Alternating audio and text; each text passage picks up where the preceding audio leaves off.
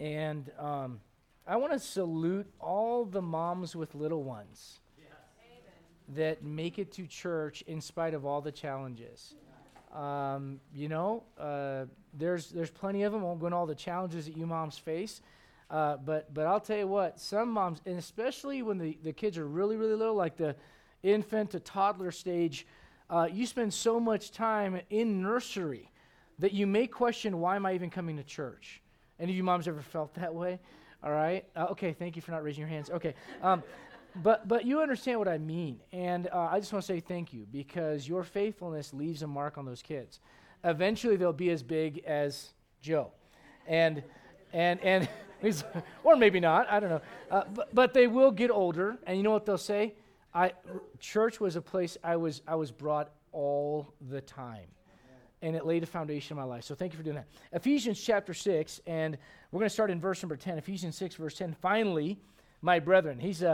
I love this. Well, we say, why do you love this, preacher? Because when you go through Paul's writings, he'll say finally, and then 20 verses later, he's still talking, right?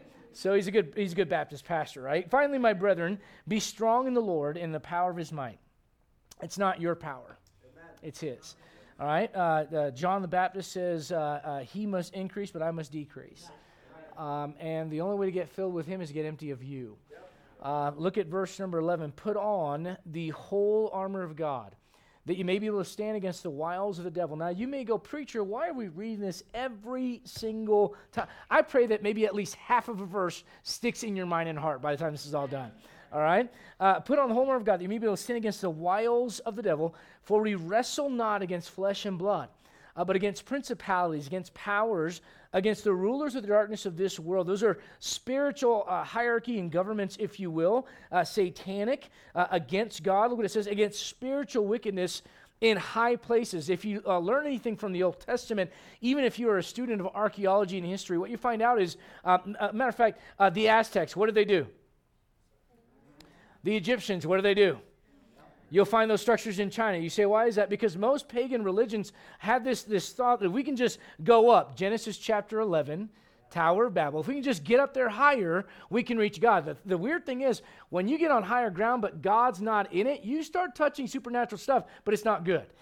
So the Lord's talking about spiritual wickedness in high places. Look at verse 13. Wherefore take unto you the whole armor of God. There it is again. That you may be able to withstand in the evil day, and having done all, to stand. We talked about how that's going to take some effort. All right, in order for you to do that, in order for you to stand therefore, having your loins girded about with truth. We talk about how truth is what holds everything up. Having on the breastplate of righteousness to guard your heart, and your feet shod with the preparation of the gospel of peace. Talked about how your feet should be prepared to go and give the gospel of Jesus Christ wherever you go. And above all, watch this, look at verse 16, taking the shield of faith, wherewith you shall be able to take the fiery, quench all the fiery darts of the devil, and take the helmet of salvation and the sword of the Spirit, which is the word of God. Let's go ahead and go to the Lord in prayer tonight. Father, we thank you so much, Lord, for the opportunity, Lord, to delve into this subject again. Lord, we ask for your help, and Lord, we need it. We are needy people. Lord, we cannot do this without you. And God, I just pray that you'd help us tonight, Lord, to isolate our thoughts, isolate our hearts, isolate our minds, Lord, away from the things of this world. And there's plenty out there to distract us, Lord. I know this. There are some Christians who just barely made it, Lord, and they are tired and they're exhausted. And Lord, they fought just to get here. Lord, I pray you would fill their cup. Lord, we ask for your help, and we ask for, Lord, I do pray if there's anyone here, by chance, that isn't saved, they don't know what it means to be born again, Lord, I pray they get saved tonight. And Lord, I pray that your people would be edified. We ask it in Jesus' name. Amen. Amen. Be seated. Let me just say this. I can read, so I don't want you to think that I forgot about the shield of faith. But I want to talk about this tonight simply because of some things that I see in patterns of behavior in Christians. And listen, after 20 years of ministering to Christians, there's some things that you see over and over and over and over and over. Every person here tonight is unique. But after a while, what you learn is there are some things that kind of are salient, if you will. They kind of stick out in regards to issues that Christians have. And so he talks about the helmet of salvation. And in that, let me just say this. I did a little bit of research, and it was funny. When you go online, let me just say this much. Just because it's on Google doesn't mean it's right. All right? So if you go to Google and go, when were the first helmets used in battles? Google's going to tell you that the Greeks were the first ones. You give me any word, I tell you it comes from Greek, right? The Greeks were the first ones to invent the helmet and use the helmet. Can I say this? That's not true. If you go back to 1 Samuel 17, the Bible is a history book. And it's the most accurate history book on the planet. It goes all the way back to the beginning. And the Bible tells us that the first mention of a helmet is actually from a heathen man named Goliath. And then in that same chapter, it talks about how Saul tries to put his armor on David, and David puts on this helmet made of brass to go out and fight Goliath. So we know it wasn't the Greeks. We know that it was there before all that. But what you need to understand is this. The helmet is important. It protects a pretty important part of your body. And I don't mean to be funny when I say this. Look, I'm not saying anyone wants to lose an arm. My dad went to Vietnam, went to Persian Gulf, has friends that came back differently than how they went. But you can live without an arm. You can live without a foot. You can live even, God forbid, without your eyes and without your hearing and a number of things, but you cannot survive without your head. The head's kind of an important deal. I mean, you kind of need that, amen? Your head is a very important part of your body, and with it, God does some amazing things. But let me say this as well. The devil wants your head. The devil wants to get to you. You say, why? Because he wants to get to your mind. Now, you may remember the story of a man named Abimelech in the book of Judges. Maybe you haven't read that yet, but if you've read your Bible through, you might remember the story, and the story goes like this. He's an interesting character in the Bible, and when you read the book of Judges, here's the theme of Judges. Every man does that which is right in his own eyes. Everyone's kind of doing their own thing, making up the rules as they go, and as they do that, you know what the result is? Utter chaos. Essentially, kind of like what you're seeing going on in society today. When you get rid of God and final authority and everyone's doing their own thing, anything goes and everything's a mess. All right? And so basically in the book of Judges, that's what's going on. This man Abimelech is fighting this battle, and he gets a little ahead of himself. He gets a little bit, I would say, maybe a little too zealous, and he rams into the gate or the door of this city wall and pays no attention to what's going on above him. And let me just say this right now. You better pay attention to what's going on above you spiritually. He gets there, and he gets to that door, and he's not thinking anything about it. Try to take a battering ram to it. And you know what happens? Some old lady, I mean, this is really how the story goes. Some old lady looks over the walls of that city, grabs a stone, drops it, and here's this mighty warrior, and bam, he's dead. And he basically says, you know what, take out your sword and kill me, because I don't want to say that some woman killed me in battle. That's basically what he does. You say, what's the problem? His head was unprotected. As a matter of fact, you know that's such a story that it's not only something that takes place at that moment, but hundreds of years later, David and Joab, when David's trying to cover up the whole thing with Bathsheba, and he sends the letter by the hand of Uriah, you know what Joab says? He says, don't get angry that we were too close to the wall, because I know what happened with Abimelech. He even referenced that hundreds of years later. So this is a story that people kind of knew. In other words, there's some lessons you can get out of that. Number one, protect your head.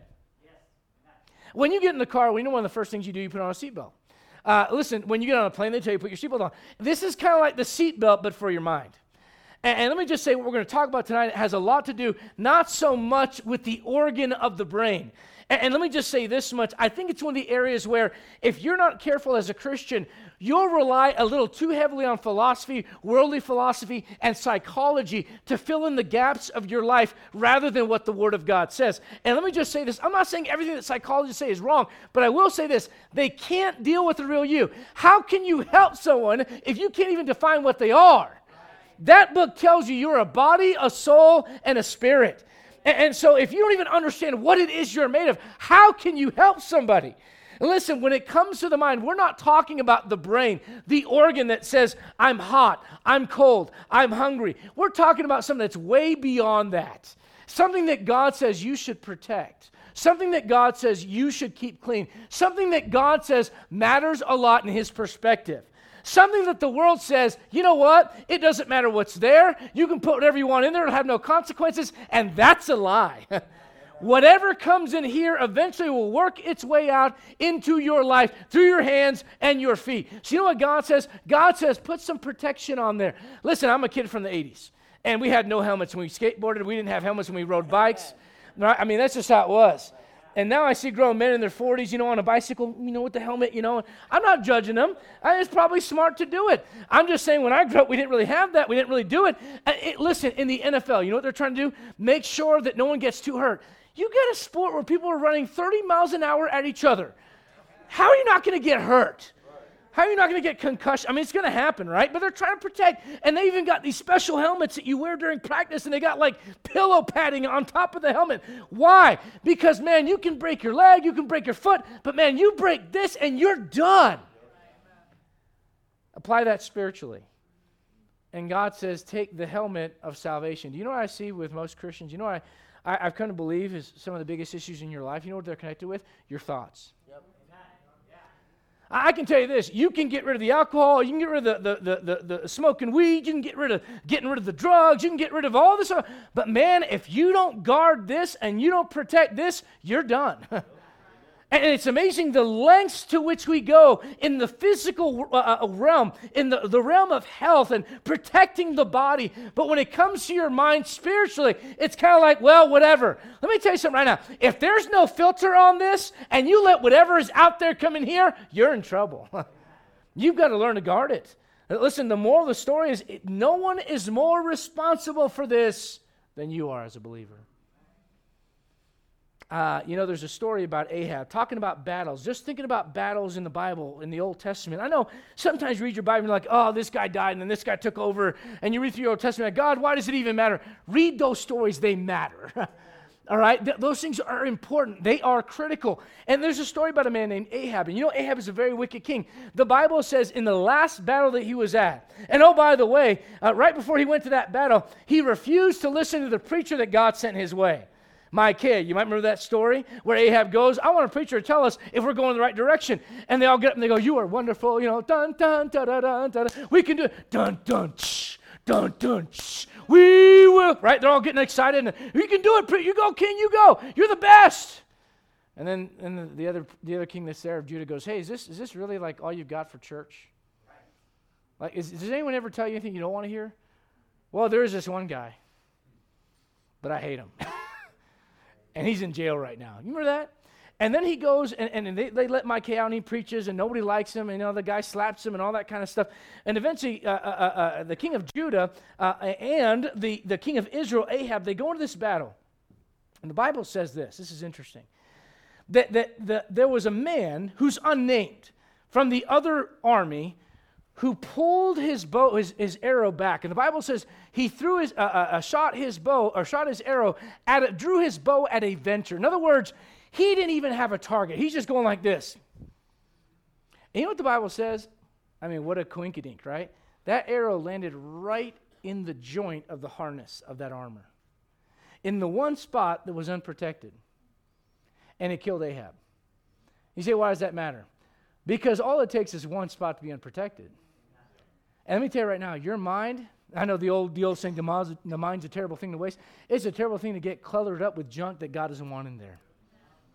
And listen, God wants you to understand the importance. Look at Genesis chapter 3. Genesis chapter 3. You know what the Lord decided to do? He decided to make the battle between himself and the devil a fair fight. Now, you may not understand what I mean by that. I'm going to explain it by the end of the message. But look at Genesis chapter 3. Look, if you would, at verse number 15.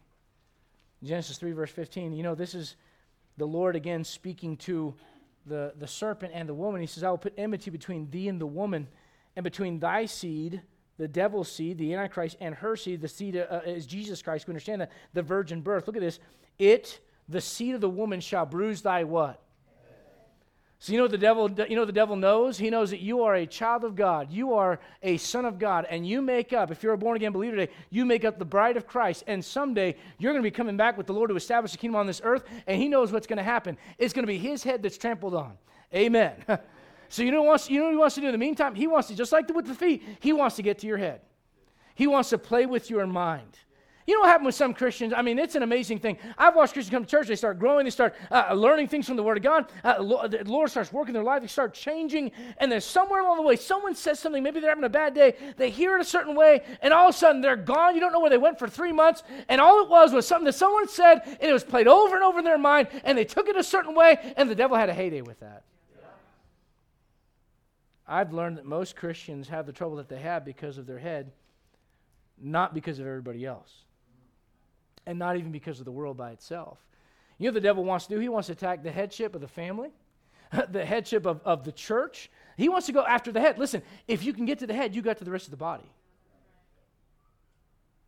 Can I talk to you about the priority of the helmet? That head represents government, represents the part of the body that's visible, it represents the center of thoughts in your mind. Look at 2 Corinthians chapter number 8. 2 Corinthians chapter 8. You know, when Paul is talking about giving, and don't get nervous, the message is not about giving, all right? And by the way, if you're a Bible believer, you should never get nervous anyways. If it's in the Bible, you should want to know about it. All right, 2 Corinthians chapter 8, but I know how people are today, and they get nervous. You start talking about giving, and look, in all fairness, I remember going to a church, I think I mentioned this recently, here in Denver years ago, and 30 minutes of announcements was about what they needed money-wise for the church. And I'm going to tell you right now, when you're visiting a church for the first time, and you get that taste in your mouth, you don't always want to go back. But you're not here. That's not where you're at tonight at New Heights Baptist Church.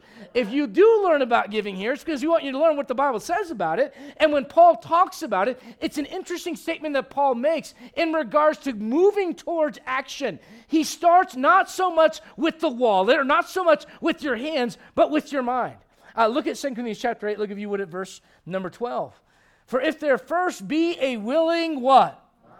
It is accepted according to that a man hath, and not according to that he hath not. You know what he's saying? Look, in so many words, listen, God is not going to judge you based on what you don't have.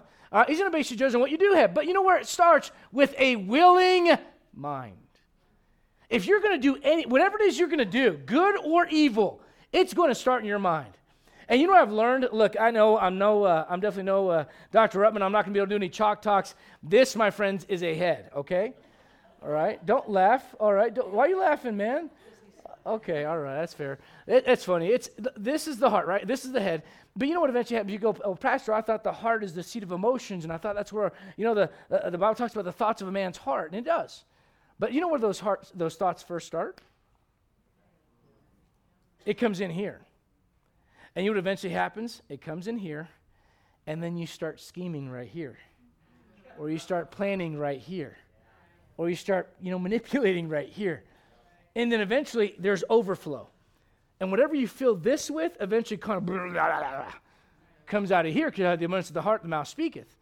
And those words turn eventually, the more you speak and hear about something, the more you eventually start moving that direction. Before you know it, you start doing that thing. And you know what you tell yourself? I'll just do it once. It'll just be one time. And those things become habits. Are you getting this right now? And those habits eventually turn into your character, and it becomes your life. Where did it all start? Right here. It starts with the head. Then it works its way here. Then it works its way here. And before you know it, this and this and this are involved, and you're moving a direction in your life. You say, what? Based off of your thoughts. The Bible says, if there be first a willing mind. God looks at what's going on in there, because that is the very initiation of what eventually goes into your heart and works through your life. The Bible says, a man thinketh in his heart, so is he. But before that thought forms in the heart, it has to come through the filter. And the problem today is this: the filter has been clogged. And Christians, man, they scroll through garbage and they listen to garbage and they laugh at garbage. And it's no wonder that the next generation has no regard for holiness, because the filter's not working. And we think, well, it's no big deal. Yeah, it's a huge deal. What we do right now, let me tell you right now, what you do in moderation, the next generation is going to do in excess. So Christian, let me tell you right now, your thoughts matter. Now, over there in Acts, the Bible says the unbelieving Jews stirred up the Gentiles and made their minds evil affected against their brethren. You know, Peter also says he wants to stir you up by putting you in remembrance. You know what Peter was saying? I can stir you up to good or to evil. Right. And when I do that, you know what I'm speaking to? I'm speaking to this right here. Look at 2 Corinthians chapter 10. 2 Corinthians chapter 10, you're pretty close. 2 Corinthians chapter 10. Look, if you would, at verse number 2 Corinthians chapter 10, look at verse number 10. Verse number 10. Is this what I want? This looks good, but I'm not sure this is it. No, so yeah, there it is. Look at verse number 1. Now I, Paul, myself, beseech you by the meekness and gentleness of Christ, who in presence am base among you, but being absent am bold toward you. But I beseech you that I may not be bold when I am present with that confidence, wherewith I think to be bold against some, which think of us as if we walked according to the flesh. Now, Paul's got issues with the Corinthian church, and he's trying to iron these things out. Look what he says in verse 3. For though we walk in the flesh, we do not what? War. For the weapons of our warfare, there it is again, are not carnal, but mighty through God to the pulling down of strongholds. Casting down what? Casting down what? One more time. Imaginations and every high thing that exalted itself. You know what he's saying? Look, if you are going to win spiritually and you are going to win emotionally, some of the greatest discipline that has to be exercised in your life starts right here. It's something as simple as, I'm not going to think that. Oh no, Pastor, I had to think about it. No, you choose to think about what you think about. And then you lie to yourself and say, oh no, someone said something and it made me think about it. Well, the moment it made you think about it, you go, that doesn't line up with Scripture. That's not right. That's not what God wants me to dwell on. I want to pull that down. Why? Because if I don't learn to cast it down right away, eventually it grows in my life and I got to find a way to pull it down. It's a whole lot easier to cast it down when it's small than to pull it down when it gets big. Those imaginations, and I know we've been through this before, but those imaginations, listen, Christian, that comes from this word right here. It comes from the word image. And you know what you're warned of all throughout your Bible? Don't bow before an image. Don't worship any image. You know why? Because, man, the old saying is this. In the beginning, God created man in his own image. And ever since then, man's been trying to return the favor. In other words, I want to make a God in my image. And so you know what? I was just doing this with the kids today, learning about history, talking about the Egyptians, and there was a certain Pharaoh that said, no, we're not going to worship all these gods. We're just going to worship one God. And man, they hated that Pharaoh. They got rid of him as soon as they could. Why? Because we like to worship all the gods. You say, why? These images mean something to us. They represent. Now look, I know right now, I'm talking to born-again believers, and you guys don't, have images in your house. You don't bow down to them. You don't light incense to them. All right? You have different images you worship. Sure you do. The images you scroll through all the time. And let's be honest, sometimes you know who you have to watch out worshiping for? The image that's looking back at you in the mirror. Amen. You know what the Lord said? The Lord said, look, there's a battle that began way back in the garden, and it's not going to get finished until the end. We're going to talk about that toward the end of the message. But you know what the battle goes back to in large part? Whose image are you going to follow? What image are you going to take? It has to do with identity in so many words. And you know what the devil wants to do? He wants to make an image like unto himself that the whole world worships. It's called the Antichrist. You learn about that in Revelation 13. And you know what the Bible says about the Lord Jesus Christ in you when you get saved? That he is the image of the invisible God. And what God wants to do, from the day you got saved, you are predestined to be conformed to the image of God's Son. In other words, every day that God is working your life, he's trying to shape and mold you more and more into the image of Jesus Christ. You know what the real question is? It's not just WWJD. It's WWJT. What would Jesus think? Because what Jesus did, he thought first.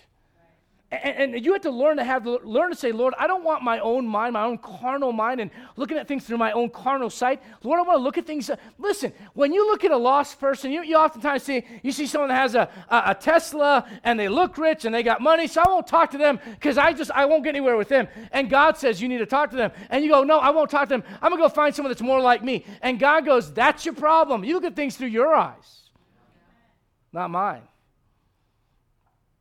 You know what that is? Lord, I want to take your image on. Well, the only way for me to take your image on is to make sure that the images that I have in my mind, and I'm not just saying this to pick on the young men. I'm trying to say is to help them out. But young men, let me tell you right now, images that you put in your eyes will go to your mind, and they will defile your mind, and they'll mess up your heart, and they'll ruin your life. You better be real careful with the images. And you know what? I have no problems. I love it when someone comes to church and says, Pastor, I just wish you wouldn't mention these things by name, and it just makes it uncomfortable. Let me tell you what's more uncomfortable. The fact that people think they can hide it. Right. That makes it worse. Yes. Let me tell you right now, God wants to bring this stuff out in the light and go, hey, it's ugly, it's evil, it's gross. Don't look at pornography, young men. It'll mess your mind up. It'll mess your life up. You'll start to look at women as objects. And you'll start to think, listen, when you get into marriage, let me tell you right now, she's a person and she thinks she's not just a piece of meat. And that stuff will mess you up so bad. You know what God wants? He wants a clean mind. And if you're not careful, you'll put junk in your mind. You go, Pastor, it's uncomfortable. Now, listen, I love it when people say that when they come to church and they go home and watch people make out in the movies in their living room. And like it's no big deal. And I'm the one that makes you uncomfortable? Come on, man. Get with it. You want to talk about being real? This is real. How about you clean your mind up? Let me tell you something right now. It's important. Some of these young men go out and they preach on the streets, and I have a lot of respect for that. I love seeing young men get on fire for God. But let me tell you right now, that's not what's going to clean you up. That's going to hold your feet to the fire. You know what's going to clean? You know what's going to make you ready to go out and do your job the right way, young men? Having a clean mind. And can I say this as well? Maybe having a decluttered mind as well. Let me tell you, some of you may go, right now, some of you go, yeah, pornography, bad, image is bad. Yeah, you're right, preacher, get on to them. All right, well, let me ask you this. How cluttered is your mind? Your mind's going, man, by the time I've gone through 2 points, you've been through, all over the place. What time am I having to go to that appointment tomorrow? And there's something wrong with the car. He says something about a helmet. I got to put one on my son. He's in sports. I got to sign him up for basketball. Boom, boom, boom, boom, boom, boom, boom, boom. You say, what's the problem? Your mind's cluttered. You know why oftentimes I'll say it over and over and over on Sunday morning, hey, let's be still? Anxious feet are the result of an anxious mind. And you know why a lot of times people kind of get all, you know what that is? It's cluttered up here. And you've got so much stuff in here that God can't get through. You know the problem is you're not wearing your helmet. Preacher, I wish you'd explain what that helmet is. I'm going to get to it, but let me just say this. I need you to understand the priority of putting it on. Why? Because your head's exposed. You know they tell people in battle, hey man, you don't stick your head up. If you're in a ditch and there's a firefight going on, you don't go, hey, what's over there? You get your head blown off. You know what they tell you? They tell you to stay low. There's a lesson in humility there. You know what else they tell you? Protect your head. You don't get up without that helmet on. You don't leave and go out and fight the battles that are before you without putting that helmet on. That helmet's important. You say, why? Because your mind is constantly being exposed to things that God says are against his spirit. The spiritual warfare is real, and if you're going to win it, it's going to be won primarily, first and foremost, in your mind. Look at 2 Samuel chapter 13. Let me illustrate it this way. 2 Samuel chapter 13. Is this making sense? Yeah. Look at 2 Samuel chapter 13.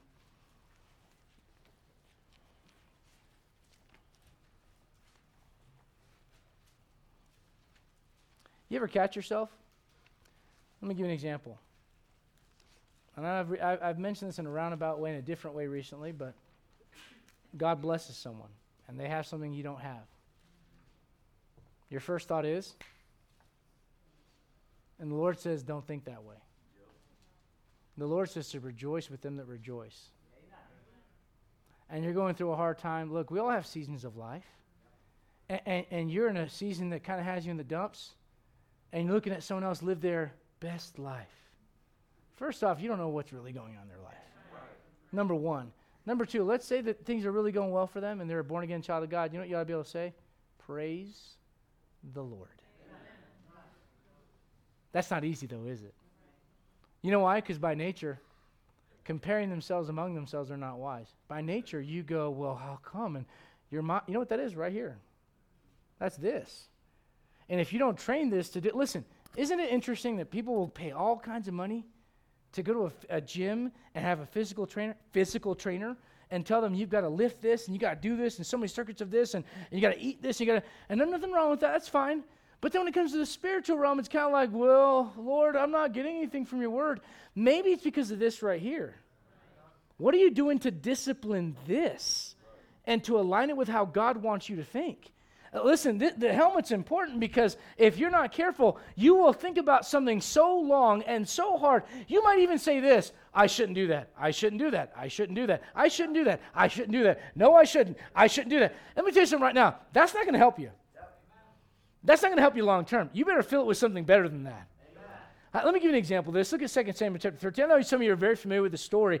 It's a tragic story about a young man that ends up forcing himself, raping his half-sister. And you go, I can't believe a story like that's in the Bible. It's there as a warning. You say, well, what are we going to look at here? Look at 2 Samuel chapter 13. Look at verse 1. It came to pass after this that Absalom, the son of David, had a fair sister whose name was Tamar. And it mentions Absalom by name because of what happens later. And notice this other son of David, Amnon, the son of David, loved her. And Amnon was so vexed that he fell sick for his sister.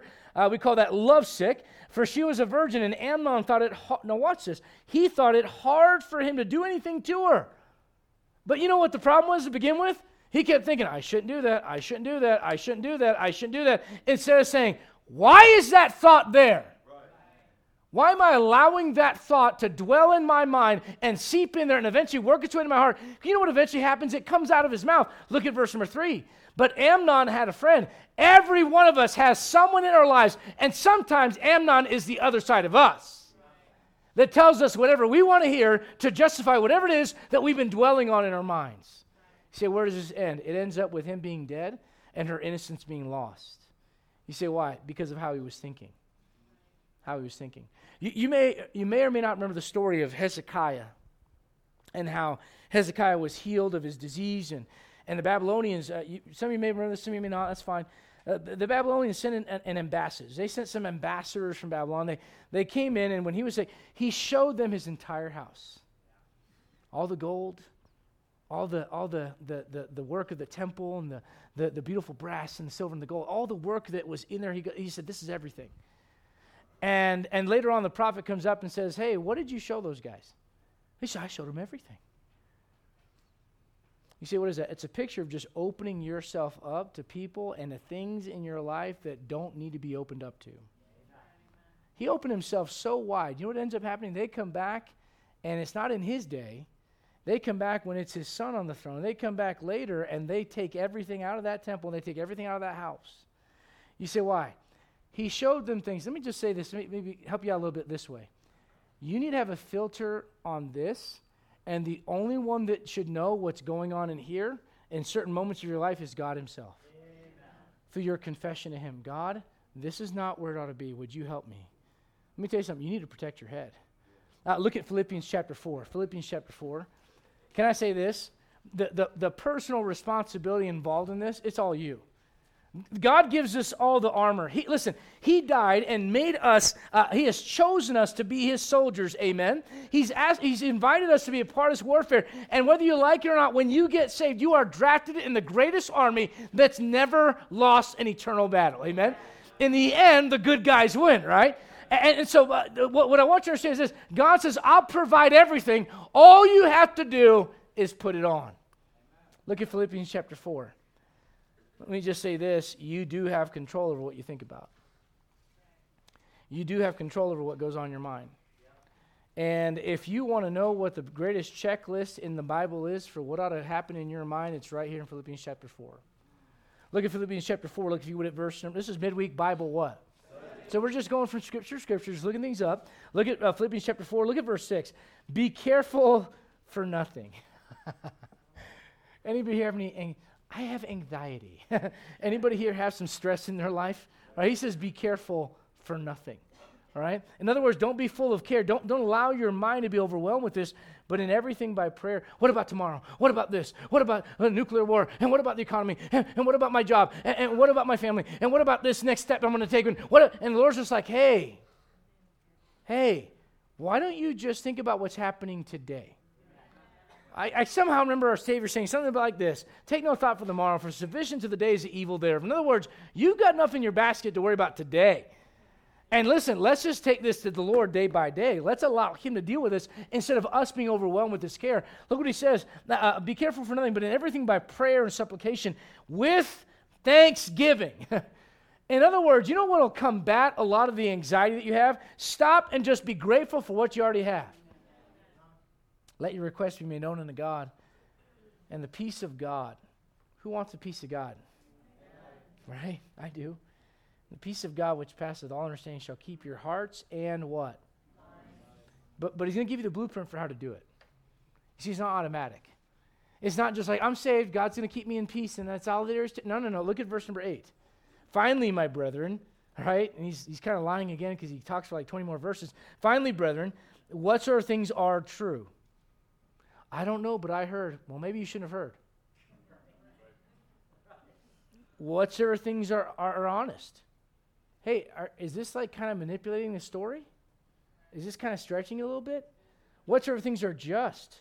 Whatever lines up with the character of God. Whatsoever things are pure. If it's not pure, it doesn't go in there. Can I tell you one of the things right now, and I know I keep talking about it and hitting on it, but I'm telling you, it's ruining Christians' lives. You spend too much time online. I have Christians sometimes that they come and they're overwhelmed with anxiety, and they're overwhelmed with anxiety because of what they're reading online. You spend that much time in the Bible, you won't be anxious. Isn't it amazing how when you read your Bible, even when God is convicting you of sin, and you come to God and you go, okay, Lord, that's what I needed. Thank you so much. You don't walk away all full of anxiety and all jittery like you drank 20 cups of coffee. You do that after you watch CNN, Fox News, been on whatever your favorite YouTube, conspiracy person is, and listen to all the geopolitical stuff. You will ruin your mind that way. God never listen, he gave you a book. You live in a generation that doesn't want to read. Get in that book. Man, it'll clean you up. You know what's amazing about the Bible? There's all these stories. Let's be honest. Some of those stories, if you try to make a movie out of them, they'd be rated R. Yeah. And it would mess you up. But somehow when you read it, and the Spirit of God bears witness to it, your mind's not defiled. That's a testimony to the cleanness and purity of that book. Amen. You know what I'm encouraging you to do? I'm encouraging you to brainwash yourself. I love when someone goes, you've been brainwashed. And I'm like, I've been brainwashed. Amen. I've been brainwashed? Are you watching the kids walk through the schools saying, Palestine, we free Palestine, all this kind of stuff? I saw a sign that said, this is a true thing. I saw this and I thought, who is that dumb? It says reproductive health is free Palestine. What? No sense at all. You know what that is? That's a generation that's been brainwashed. Whatever the token cliche words are, I'm just going to put those on a banner, and I'm one of them too. Listen, if you're going to get brainwashed, you might as well get brainwashed with something to help you out. Amen. And that book will do it. He says, whatsoever things are pure. Whatsoever things are lovely. What are you thinking about? Is it pure? Is it lovely? You start having a problem with another Christian. Is your mind thinking lovely about them?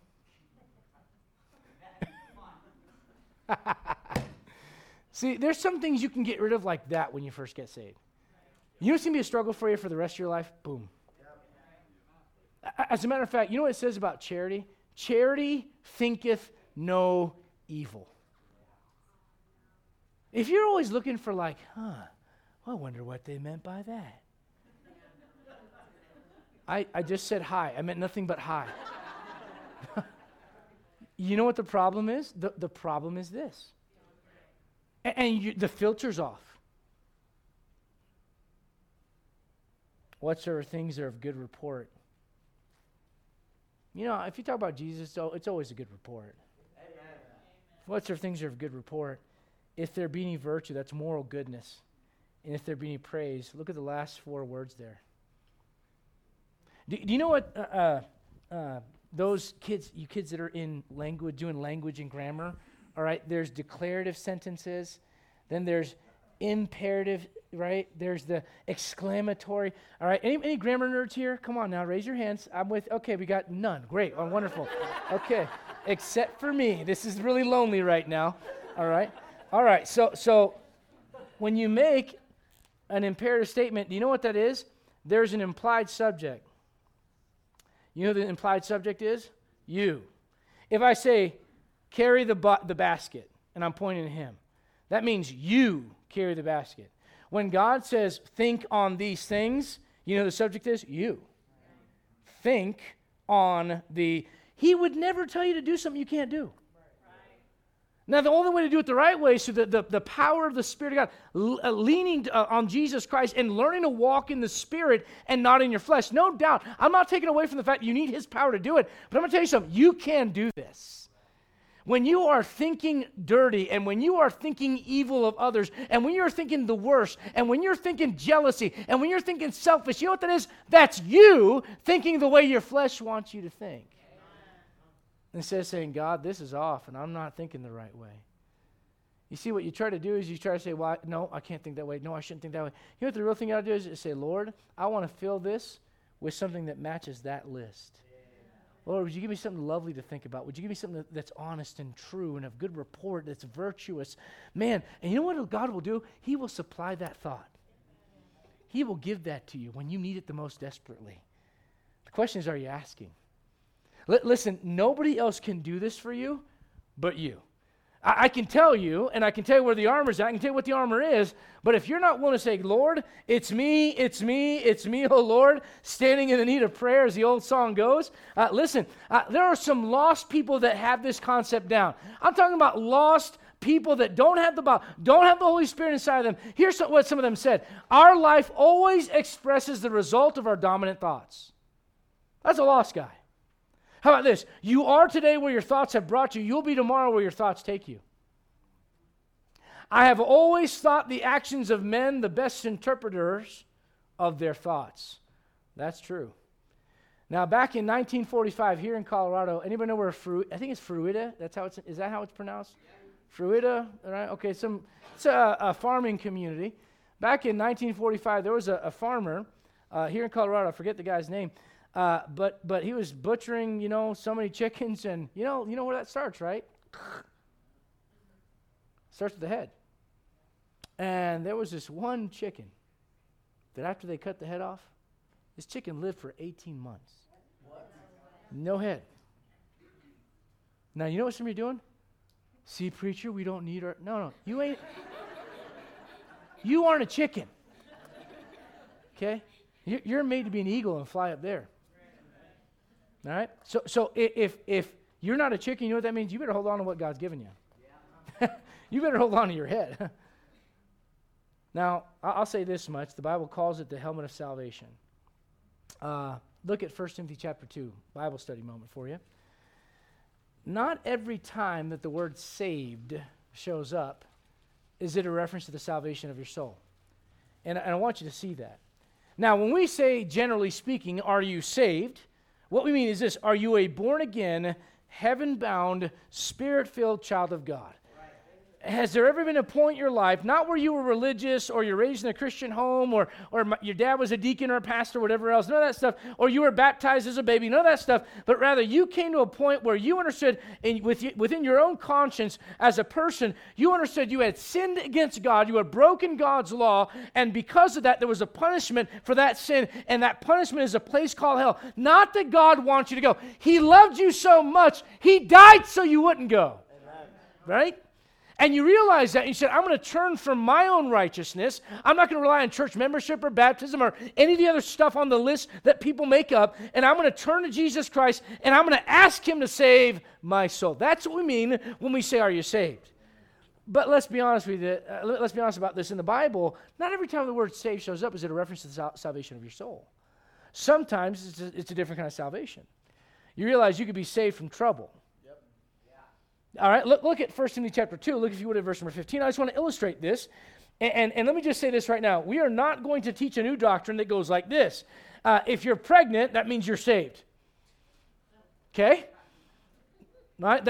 That's how some people might interpret this, that they don't understand that the word saved in your Bible is not always a reference to your soul. Look at 1 Timothy chapter 2, and look, if you would, at verse number 15. Let's go back a little bit. Look at verse 14. And Adam was not deceived, but the woman being deceived was in the transgression. Ladies, this is not a knock at you. This is simply what Paul's trying to get at is there are certain times, and I'm going to be real careful right now, because I see that I'm not guys, we might be outnumbered here, right? But there are certain times when you are going to be, ladies, a little bit easier to maybe be emotionally driven. Ladies, please help me out. The quietness is killing me. It's making it worse. Just nod, say amen, do something, man. All right? And so having a baby or being pregnant is one of those times, right? You got a rush of hormones going on. It's very easy. I remember that, I said something one time to Lacey, and I was like, oh, hey, Bella, you need to talk to Mom. Like that's a real thing, young men. That's a real thing, all right? And don't say something stupid like, what's wrong with you? I'll tell you what's wrong with you. She's got a human living inside of her. All right? And so, listen, when you're pregnant, that's one of those times. There's other times as well, but you understand what I mean. So you know what Paul says? Hey, look, during these times of emotional fragility, you need to make sure that you are doing things right as a couple. All right, look at verse number 15. Notwithstanding, she shall be saved in childbearing. Saved from what? Deception. Look at verse 14. All right, there are times in your life, ladies, where it's a little easier for you to be deceived. And so he's saying, look, if the couple does this, if they continue in faith and charity and holiness with sobriety, she can be saved from deception during a very emotionally vulnerable time in her life. So the word saved does not always be a reference, listen to me, to the salvation of your soul. So we're talking about the helmet of what? Salvation. So the temptation is to go, well, the helmet of salvation must refer to the fact that, you know, I'm a born-again Christian, and this helmet is connected to it. Now, look, you could not experience the salvation that I'm about to tell you about without first being saved in your soul. But the helmet of salvation, you know what it has to do with? It has to do with having a mindset of looking forward to the day when the Lord gets you out of here. And if you don't believe that, look at Romans chapter 8. Romans chapter 8. Romans chapter 8. And let me say this. As far as the salvation of your soul, you don't hope you're saved. You know you're saved. All right? But the Bible says, in reference to Jesus Christ coming back, looking for that blessed what? Hope and the glorious appearing of the great God and our Savior Jesus Christ. Look at Romans chapter 8. By the way, thank you for filling in the blanks. I preached at churches where like the Bible says, looking for that blessed, and they just stare at you. Yeah, so thank you for jumping in there. That's a blessing. Look at Romans chapter 8, and look if you would at verse number 23. Romans chapter 8 and verse number 23. And notice what it says, and not only they, talking about creation, but ourselves also, believers, which have the first fruits of the Spirit. And the Bible calls that, if you're taking notes, the earnest of our inheritance. It's like the down payment for you. When you got saved, God put the Holy Spirit inside of you. He calls it the earnest of your inheritance. All right? Because as the Bible says in Ephesians 4, verse 30, grieve not the Spirit of God, whereby you are sealed unto the day of what? Redemption. All right? So God puts the Spirit of God inside of you, kind of like layaway, right? And He's going to come back, and He's going to do what? He's going to finish the job. God doesn't leave things unfinished. And so guess what? When you got saved, God saved your soul. Your spirit was born again. But there's a party that has not been changed, that has not been placed in the perfect image of Jesus Christ. Your soul already has that image, but your flesh doesn't. That selfishness and that meanness and that rudeness and that envy and that pride and all of that, that's not God. That's the old man. But He's going to fix it someday. Can you imagine, listen to me, can you imagine going to a place where you don't have to watch what you think? No guarding your thoughts. Imagine this, guys. Someday you cross over on the other side and you've got that sword of the Spirit and you got that shield and you've got those feet shod. And the Lord says, hey, son, hey, guess what? I'm glad you fought that fight. Guess what? There's no fighting up here. Amen. You can take that helmet off. There's no darts up here. Don't worry about it. Matter of fact, after judgment seat of Christ, I'll just fill in the blanks here. We're going to go down to a battle, and you won't even need all that stuff. We're going to go down there, and you'll be just fine. You have a glorified body. They're going to shoot at you. It won't do a thing. You're going to climb vertically on walls. This is what the Bible says in the Old Testament. Some of you think this stuff's like sci-fi. This isn't in your Bible. All right? Hollywood has nothing on the Bible, by the way. And he says, hey, take that helmet off. You won't need it up here. I can't wait for that day. You say, preacher, what are you talking about? Well, look, if you would, at verse number, let's finish verse 23. Verse 23. Even we ourselves grown within ourselves, waiting for the adoption, to wit, the redemption of our body.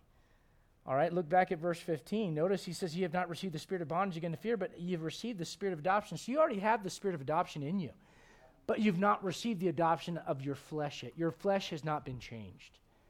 Let me say it like this. Your flesh is not saved yet. If you're a born-again child of God. That's why you still fight it. Right. But someday you're going to get a new body fashioned in His image. Look, if you would, at verse 24. For we are saved by what? Someone that doesn't know their Bible would say, see, I think that means you can hope you're saved. No. He's not talking about the salvation of your soul. He's talking about the salvation of your body. For we are saved by hope, talking about looking forward to that event, looking forward with patience. Look at verse 25. And in verse 26, he talks about the Spirit helping our infirmities right now. Why? Because we've got them in the flesh, but we won't when we get there, because you're going to get a new body. Look at 1 John chapter number 3. 1 John chapter 3. 1 John chapter 3.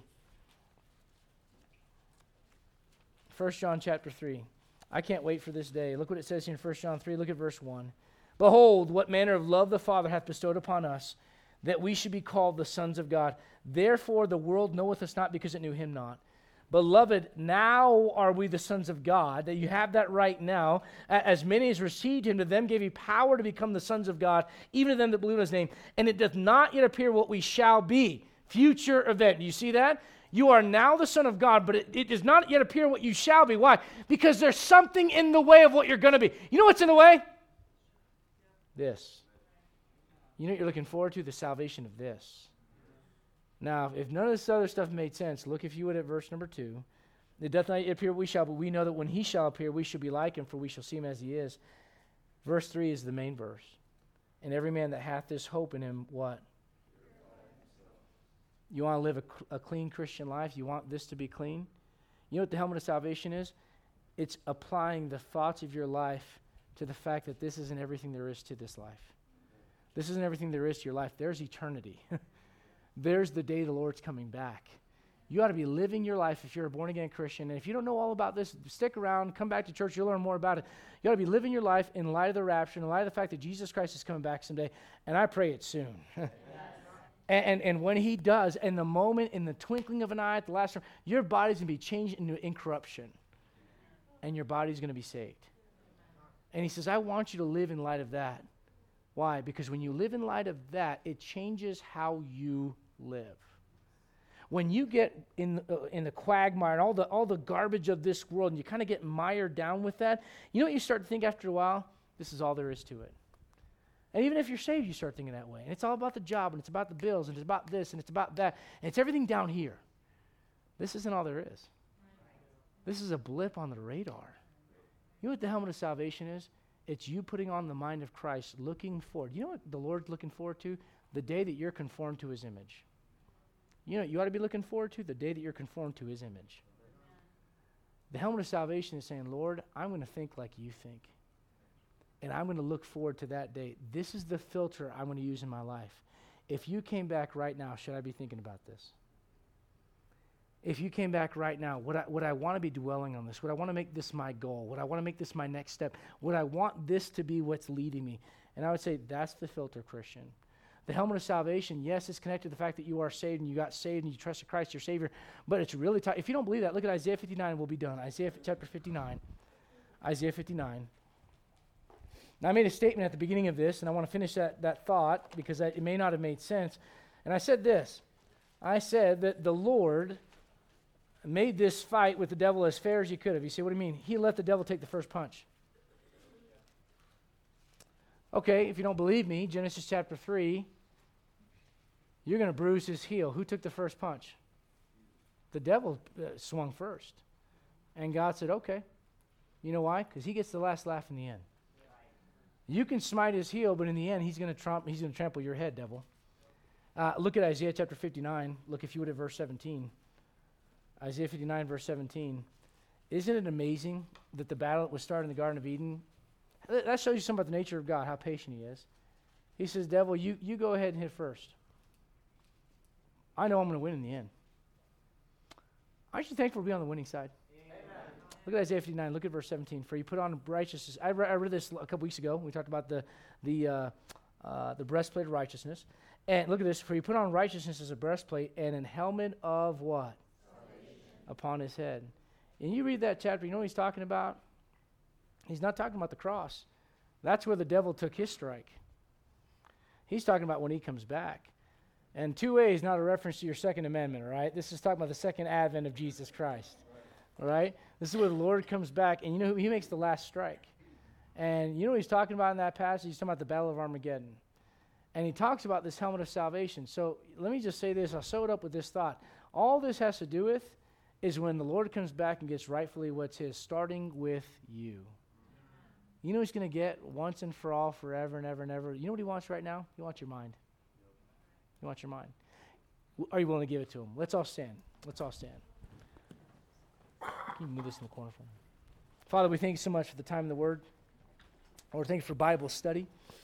And Lord, look forward to learning about every single piece of this armor. Lord, thank you for, Lord, loving us, thank you for dying for us. God, thank you for the opportunity to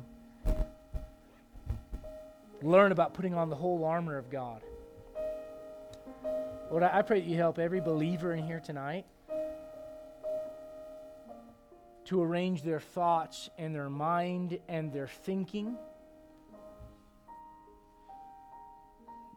not solely based on what they want right now, but who they're going to be in eternity, who you've called us to be. Lord, therein lies the power of the helmet of salvation, or the ability to not think as we are now, but to think as we shall be. And Lord, we never have a shot of even having that hope without you dying for us. Thank you for loving us. Thank you for seeing all the mistakes and all the sin and all the garbage in our lives and still loving us and dying for us. And then calling us to fight alongside of you for righteousness' sake. Not a political battle, Lord, not a physical one, spiritual one. Father, I ask that you would help us to have the mind of Christ and think more like you. With every head bowed and every eye closed, take advantage of the altar if you need to. And pray where you're at if you need to. Hey, if you're picking up that helmet every day and you're running with it, praise the Lord. Keep doing it. But if you're allowing your thinking just to kind of maybe get a little cluttered, a little all over the place, maybe just pause tonight. Maybe for you it's not, oh, my mind is so dirty. Maybe it's simply, my mind is so cluttered. I can't think clearly about what it is that God's trying to say to me. I open up my Bible in the morning out of routine and I read it, but I'm getting nothing. Maybe that's what the problem. Maybe you say, Lord, I want a clear mind. It's not just always I want a clean mind. Yeah, it's a great place to start. I want a clear mind. I don't want a cluttered mind.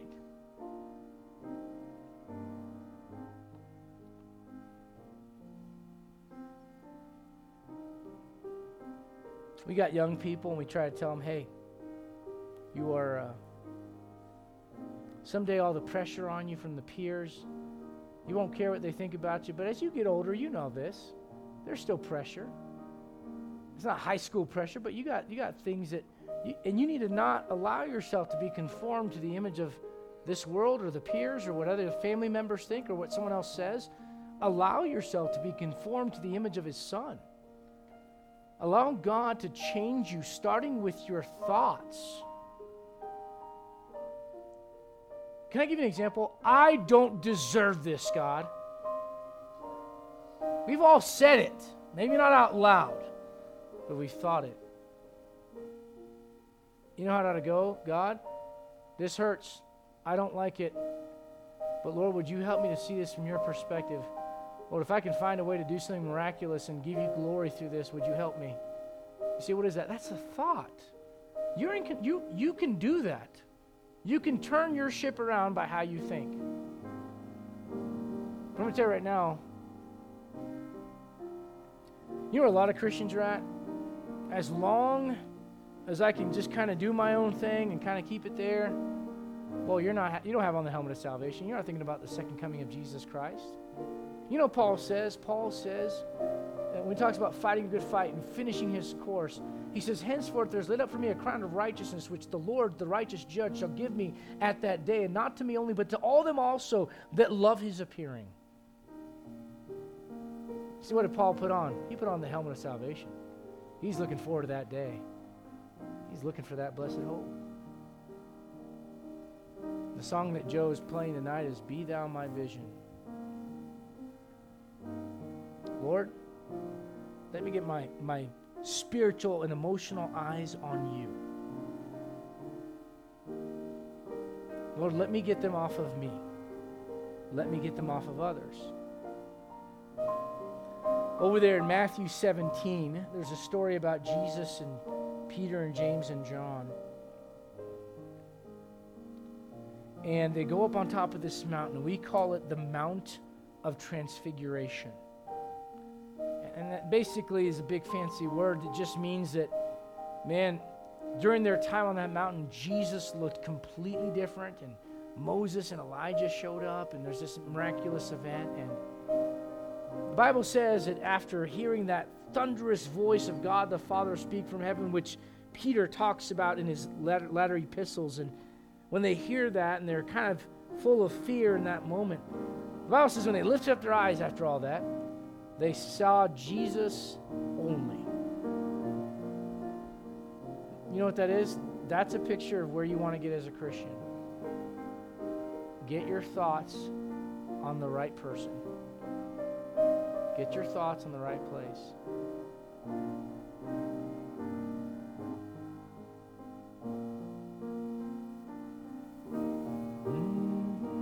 Vision, O ruler of all. Amen. Hope you got something from the Word of God tonight.